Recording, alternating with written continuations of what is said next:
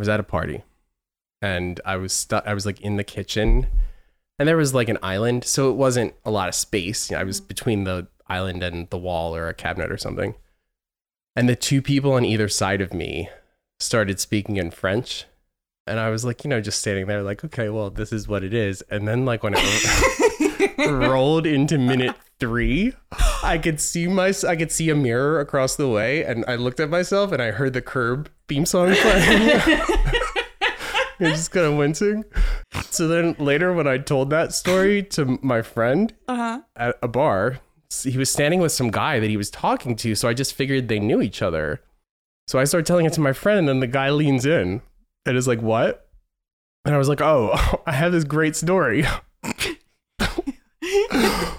Firstly, the guy, my friend had no idea who he was. And he was like harassing me. So is this rando that starts harassing my friend and then jumps in to listen to this story that I then tell. And I was like, and then I heard the Curb theme song in my head. And he had no reaction to that at all. So then I heard the Curb theme song again. And then one of the original French guys ended up actually being the person that I'd never met before that I vibed with the most. I was actually extremely comfortable with him to the point of when we were like walking, I decided to tell him, you know, I started to tell him the story that led to the Curb song in my head, and then telling that story at a bar, which after telling it, left it in my head again. But then we kind of like got to the subway before I stopped telling it. And of course he's involved in it. And I was like, you were speaking French. So it just like broke off like really like awkwardly. And like, no, I don't mean, you know, I'm not accusing you of anything. And I heard the Curb theme song again.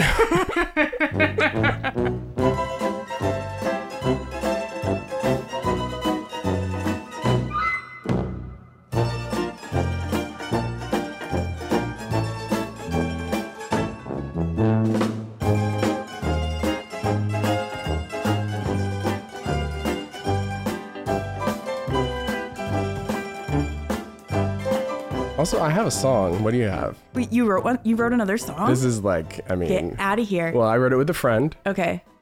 And... Who? Whom? Who? That the friend wants to remain nameless. Do I know them? Yeah, well, you've met them. So it would be, I mean, it would be written in 2000 and hopefully we'd shop it to Destiny's Child, but they wouldn't take it. Okay. But somebody who wanted to be Destiny's Child might. It's for a girl group? Maybe, I mean, it's like borderline Girls 5 Eva, I guess. 702? Oh. I would think Black, actually, if they kind of, or 3LW, if they kind of wanted to do a more like Destiny's Child, they kind of did, right? Wasn't 3LW the most rip-off-y of all of the Destiny Child girl group rip-off groups? Well, they were 3. They were. Not 4. But Destiny's Child was 3 after a period. Well, yeah, but in the beginning, like when that group was out, they were more like Bills. Which is like my canonical Destiny's Child lineup, even though it's just Beyonce. I mean, like, Jumpin', literally, there is no voice on that song but Beyonce. Yeah, it's just Beyonce and the girls. So it's Diana Ross and the Supremes. Yeah, that's an early Beyonce album, and it's good in the way that Beyonce songs are good. It's all yeah. But it's called Check Please. Oh my God, I'm so excited. And this is such a good idea for a song. It's a really, really, we workshopped it. That's a great catchphrase. So I know, totally. And so it would be like different, it would be like different stuff that men do that's annoying, Yeah. Like, yeah. Old Spice behind your ears. Check, please. You're like, you wore a bow tie to a date? Check, please. Ponytail in the back? Check, please. Your Louis missing some V's? Check, please. and then I think it would like, I don't know if it would like start with in the restaurant. It would be nice to take it through the arc of a date, but then there would have to be, you have to have it at the restaurant. And I actually think a video should be all of these scenarios to make it absurd and have a waiter come up in all of them. Like when he dabs the Old Spice behind his ears and she's like, check, please. Then a waiter comes in the bathroom with a check, Bird bath in the finger bowl. Check, please. Telling stories. Bird bath in the what? Bird bath in the finger bowl. What's that? What's a finger bowl? Finger bowl. Oh, finger bowl. Yeah, finger bowl.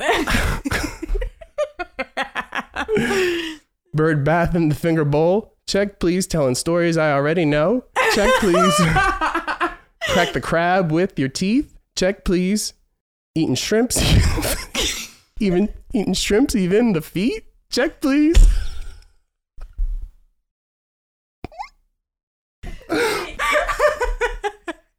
And then they get to the car and she's like, box braid in the back seat. Check, please. I leave your whip smelling funky. Check, please. And then there would be like a breakdown, like in She's a Bitch, when it's like, and then it would be like, acrylic in the cup holder, la la la la la la la la la la la, dun dun dun dun dun dun dun, la la la la la la la. Check, please. You should give this to Doja Cat. Well, if she wants it, she can come get it. I feel like she would do something with this. Yeah, I mean, check, please. I could see it being a thing people said. She made Bitch I'm a Cow a thing. Yeah, I think that she can make check, please a thing. Well, hopefully. I have an update. Okay. On Ed Asner. Is he okay? Is he okay? Still alive. He has a celebrity poker night coming up that, we missed it. Okay. Well. It's June 12th was the live stream. Who was in it? Who's Ed Asner playing poker with? Maude Apatow. Okay. Jack Black. All right. This isn't bad. Anna Paquin. I mean. Rosie O'Donnell. Come on. Ron Funches. I guess Ed Asner is well liked. Jake Tapper. It's all across the board. You got news, you got comedy, you got an actor. And it's bigs too. It's not even like. Totally. So why do people like Ed Asner again? He was on the Mary Tyler Moore Show. Oh, that's why. And you know what's so weird? Sorry. He was never in shape, but he's lived a real long time. He has. I mean, how old is he? He's 91. Okay. But the other thing that's super interesting is that he has a camp, like kind of like how Mariah had Fresh Air Fund. Right. Camp Mariah. Yes. We seek to enrich the lives of people with special needs and their families through art, music, and wellness. It's called Camp Ed. Or Camped. Oh, yeah. They give these like camps to these kids with special needs for free. And they have like people there to... Did Ed Asner buy airtime that you didn't tell me about? I thought that this was so nice. I mean, this is put together. This is like... That's a thing. It's not, a real thing. Just slap his name on anything. Exactly. Right. And it's like, and it seems like they do really nice work. Does he have people with disabilities in his family? I didn't look into that. Maybe we should. I'll scan the wiki. Okay. I can't believe I've never read Personal Life of Ed Asner before. I feel like I talk about him weekly. Well, you've Oh my God. led a life. Wait, update. What happened? Breaking news. Asner has voiced support for 9/11 conspiracy theories. Well, it's not as bad as some QAnon. Conspiracy you theories. Think he's QAnon? Well, I mean, there's a difference between that and QAnon. Actually, it's like 9/11 is not to stand 9/11 conspiracists, but they're like better than the new conspiracists because there are actual questions to be asked about 9/11 and it involved like math and stuff. It's a scientific method kind of thing. New conspiracists just like hear a rumor and then believe it. There's they hear a thing that this person on 8chan says exactly, and then they interpret it. I think the old way took actual events, picked out actual sort of major events and built from there, as opposed to not a shared experience, not something as giant as 9/11. But weird fringy stuff that comes up from obviously one person, Pizzagate, whatever. Just a made up Trump for chaos thing. Fandom. That's what it is. It's like Trump supporters like gathering online. It's weird. I wonder if like it'll be bad that we are segregating ourselves from them because we kind of just like push them all off. Like you're on Parler now. Right. And they're just being crazy over there, which is still going to interact with us in real life, It terrifies me. Like Marjorie Taylor Greene, just the utter honest like stupidity. There's nothing. I know. There's nothing but it being wrong and like doggedly wrong. Like for like weird principles that don't even make sense ultimately. Like my right to choose to die in a pandemic. Like what? You know what I mean? Like remember when we saw it in Jesus Camp, right? Or was it in Jesus Camp or I'm a Friend of God? What was that one called? What was that called? I am a friend of God. I am a friend. Wait, what was the Mighty Sauropod song? The Mighty Sauropod. What the I actually hell looked is it up. that? That's the guy that runs that like Noah's Ark thing, that weird like cash, I don't know, that embezzling thing that he's doing, that crazy thing where there's that, what is his name? Park? Yeah. Where is that? Is it in Louisiana? Noah's Ark attraction. Yeah. The guy is Ken Ham, president of Answers in Genesis, the ministry that built the Ark.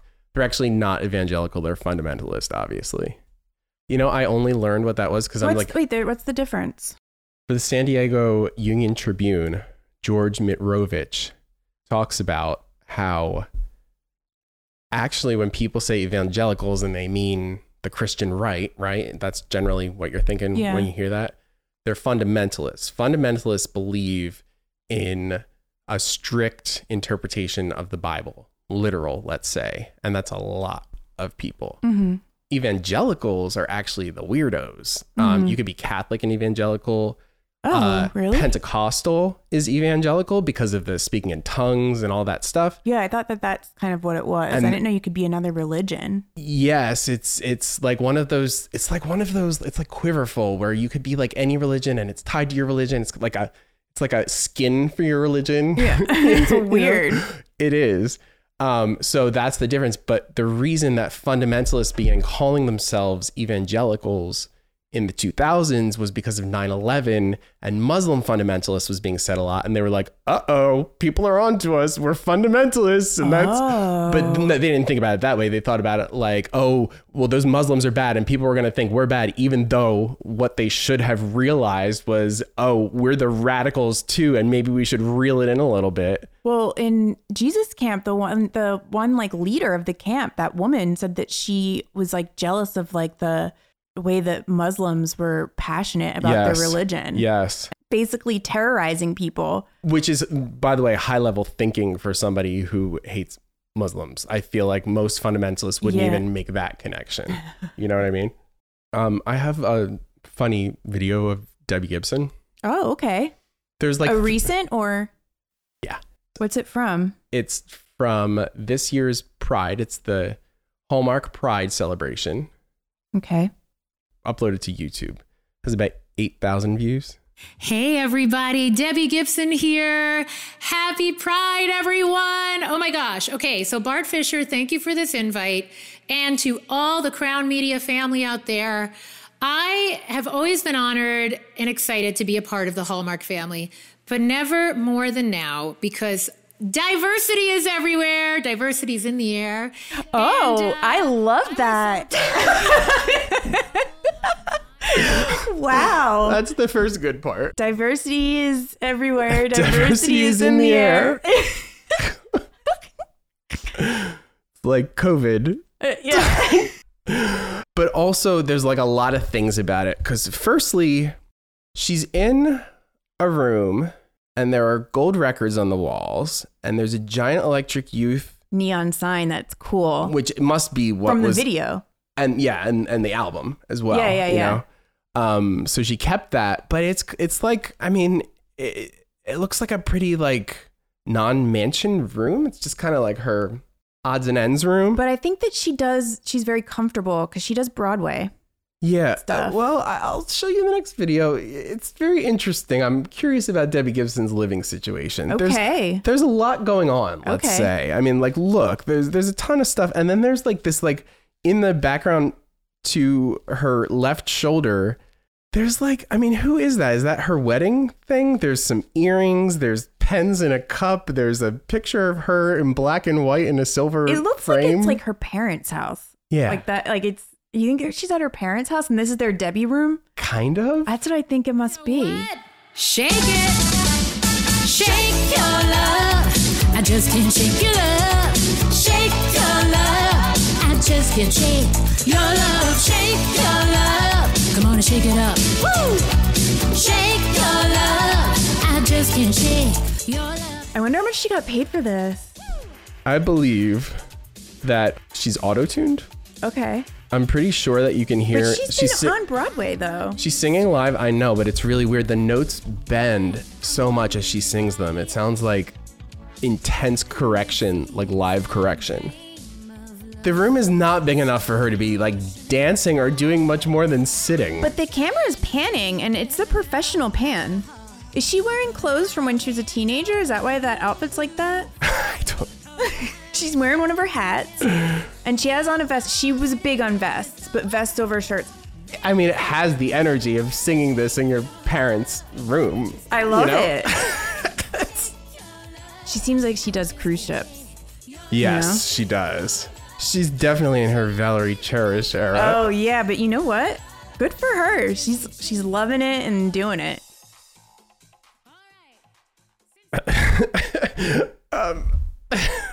Wait, one more. Can I show you one more clip? It's like a throwback thing. It's when Paula Abdul and Nightline confronted Paula Abdul to ask if she was. When Paula Abdul confronted who? When Nightline, not confront. I mean, they did confront her, but with the truth. Cynthia McFadden, that is. It was like when Paula was real loopy on Idol. And she did the thing. Was it after when she did that like morning press junket? Yes, that's referenced in it. And she's, oh yeah, actually her reaction to that is like, what? They like cut it up. They like looped it. It's like, it's really like, and this is before she admitted that she was addicted to pills, and she's in total denial mode that it's like unhinged. And her doctor even at the end gives a message. He like, they talk to the doctor and he's like, she's not addicted to pills. She takes muscle relaxers. Okay. And that's liquid? But I would not take medicine that altered my mood. Are you sure? I'm telling, let me explain to you. Because of the pain though, I lost hours and hours, hundreds of hours of sleep. Sometimes on the road, I'd be up the entire night. I could not find a comfortable place to sleep. Everything was so painful. In fact, it got so bad, Paula says she had her doctors go to speak to Idol producers and explain that she was in chronic pain. The doctor said to the producers, when this is happening, be mindful of it and respectful that she may start chattering away with her teeth because the spinal cord fluid, or if she hasn't slept. Spinal cord fluid? Confident and comfortable that she let chattering away with her teeth? I have not slept. She's fucking wasted on this interview. She's fucking wasted. That was like, nobody was like, oh, Paula's got a teeth chattering problem. You know? I think we're just teeth chattering. People could have dealt with it. Although it would get weird, I guess, after a while if she was just constantly chattering her teeth. You know, I actually, I mean, you know, not to, Paula's over her addiction, so, or it seems, I mean, I guess you're never really over it, but Paula's doing good, obviously, so there were whole Idol seasons where she was just absolutely out of her mind, like so many times, like standing on her chair, raising her arms during a song, you know, that she really felt, like really wild stuff that didn't even like get any kind of play because there was just so much of it. I mean, here's a good idea. Put Paula Abdul on live TV in the early 2000s. It worked. That show would not have been the same without her. She was such a huge part of it. And I say, well, that's questionable. So, I guess my question to you is, I mean, there'd be no dishonor in taking pain medication if you're in pain. I'm not. I have to. I just came out of my 15th surgery. I have to take Vicodin, Oxycontin, those drugs? No. We will not take those drugs. And you can check my medical records. Okay, let's see your medical records. I never was on Oxycontin or Vicodin or any of that. I was on nerve medicine and anti-inflammatories. Look at her jaw. She's me at a party like at 2:30 in the morning. I have more gay Miles Davis news. I listened to Richard Pryor's book, Pryor Convictions. He doesn't read it, unfortunately, because they didn't even make the audio component until 2018. So you lose a lot, you know, but you gain enough. Listen to this. After the show, Miles invited me to his dressing room. When I entered, he was kissing Dizzy Gillespie with tongue and shit, which made me wonder what kind of shit he had planned for me. But Miles played a different tune with me. Wow. I know. All of this is coming out. It's just wild to me that they just went under the radar for so long. Yeah, and then there's like, you know, I mean, the Cicely Tyson thing, and there's also a part in his book where he, later in his career, he was recruiting some like young new bandmate, and he hired him, and like, of course, he only worked with people that he liked. But he told him that like the part of the initiation was that they all had to fuck him. And he like goes into this joke and like talks about how he like kept it up for like quite a bit, and he started to get scared and stuff. And then Miles was like, haha, just kidding. But it was like sexual harassment on the job interview? 100%. And also like gay shit, you know, especially like, I think it was like I think it was like in the 70s or something. Yeah. It sounds like he was bi, right? Sounds like it. Yeah. I mean, the fact that Cicely Tyson in his book is like, I heard rumors he had AIDS. He sure looked like it. You know, what did Richard Pryor die of? MS. Oh. He also talks about having a love affair with a trans woman for like 2 weeks and didn't mind the dick and everything. And of course, like he's like telling it, and I mean, this book was written in like the 90s, but even then, and also he was never gonna, you know, not be as crude as possible. Yeah. What he was talking about. So he talks about like this, like, and this is in addition to that, like dick sucking thing. He talks about being molested, and then his, because it was like neighborhood molester, whatever. It was like an older kid. I mean, I don't know if maybe he's like 18 or something. Like he was a young adult or whatever. Like, and then Richard returns home, and his rapist shows up with his kid. Oh my God. Yeah. And is like, oh, he's such a fan of yours. I wanted you to meet him, whatever. What did he do? Nothing, he said. He said that he hoped that the kid was doing better than he was. It's like a really dark thing. Yeah. But I cannot believe that he talked about this stuff so openly. Yeah, me neither. And I guess because the internet wasn't around back then. So. Also, I don't know. Maybe there's something to be said. Certainly not in every circle, but I would wonder if the effect on, I bet there has to be a certain type of person that's just like, just shut up about it and be cool and just do whatever. And you don't have to make it a whole talk about thing, which like, you know, he still was talking about it. He was, but for that not to be a scandal, I'm saying, I think like maybe like people, there was like some kind of like understanding, I think, with some guys especially, that like, of course you'll let a faggot suck your dick, but you're not gonna like talking about it, you know. I think that is like, I don't know how prevalent that is, would be an impossible thing to measure, but it seems like there's some kind of like odd permissiveness when things are left unspoken. Yeah. I want to talk about my best friend's wedding on the bonus. My wedding? Yes. Remember when I tried to destroy everything and we were getting fitted for our, tuxedos? 2 days before. You know that happens in that movie? Yeah. It's so weird. It wouldn't be. What's the rush? Why? Yeah. I guess they had to have a reason. We'll talk about it. Yeah. I will say that at my wedding, I had a photo booth, and I had this like book that people were supposed to like put their photo booth picture in and then write a note. And Rich took a picture of his boyfriend at the time, and then the note said, "We had gay sex at your wedding."